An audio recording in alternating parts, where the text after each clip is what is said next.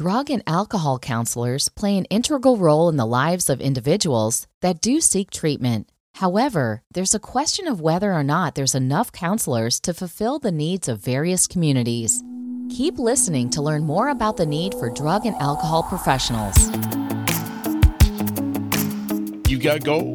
Looking for a career change? Welcome to Your Career on Target podcast. The shortage. Leading professionals in the field of addiction believe that the country is facing a shortage of drug and alcohol counselors. The passage of the Affordable Care Act, ACA, and Medicaid expansion led to greater access to treatment in many states. This, in turn, led to an increase in the number of counselors needed to provide treatment.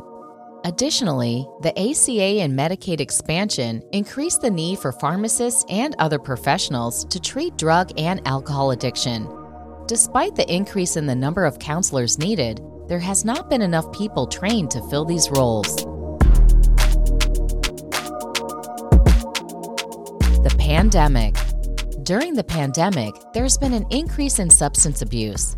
According to APA.org, around 13% of Americans have reported starting to use or increase their substance use to deal with stress and emotions surrounding the pandemic. To address the increase in substance abuse and decline in mental health, more counselors are needed to treat substance use disorder and mental health issues.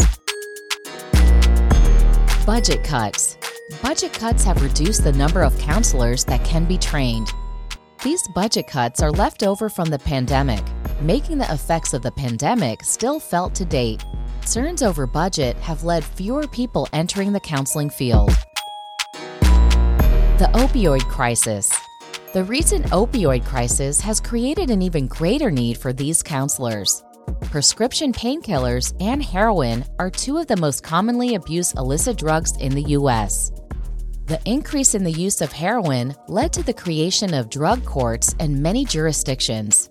The need for drug and alcohol counselors will only increase as drug use continues to rise in the U.S.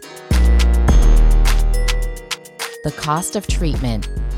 The cost of treatment has affected the number of counselors because of the need to provide less expensive treatment than inpatient and residential treatment.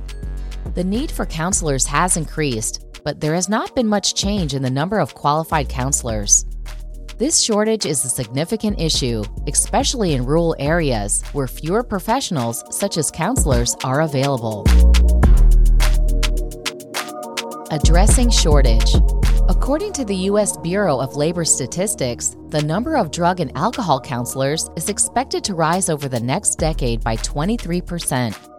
This growth rate is much faster than average. This may be based on the need for more counselors to help the increasing numbers of opioid addicts. The increased demand for counselors may be due to the rise in heroin use and the need for more counselors to provide treatment.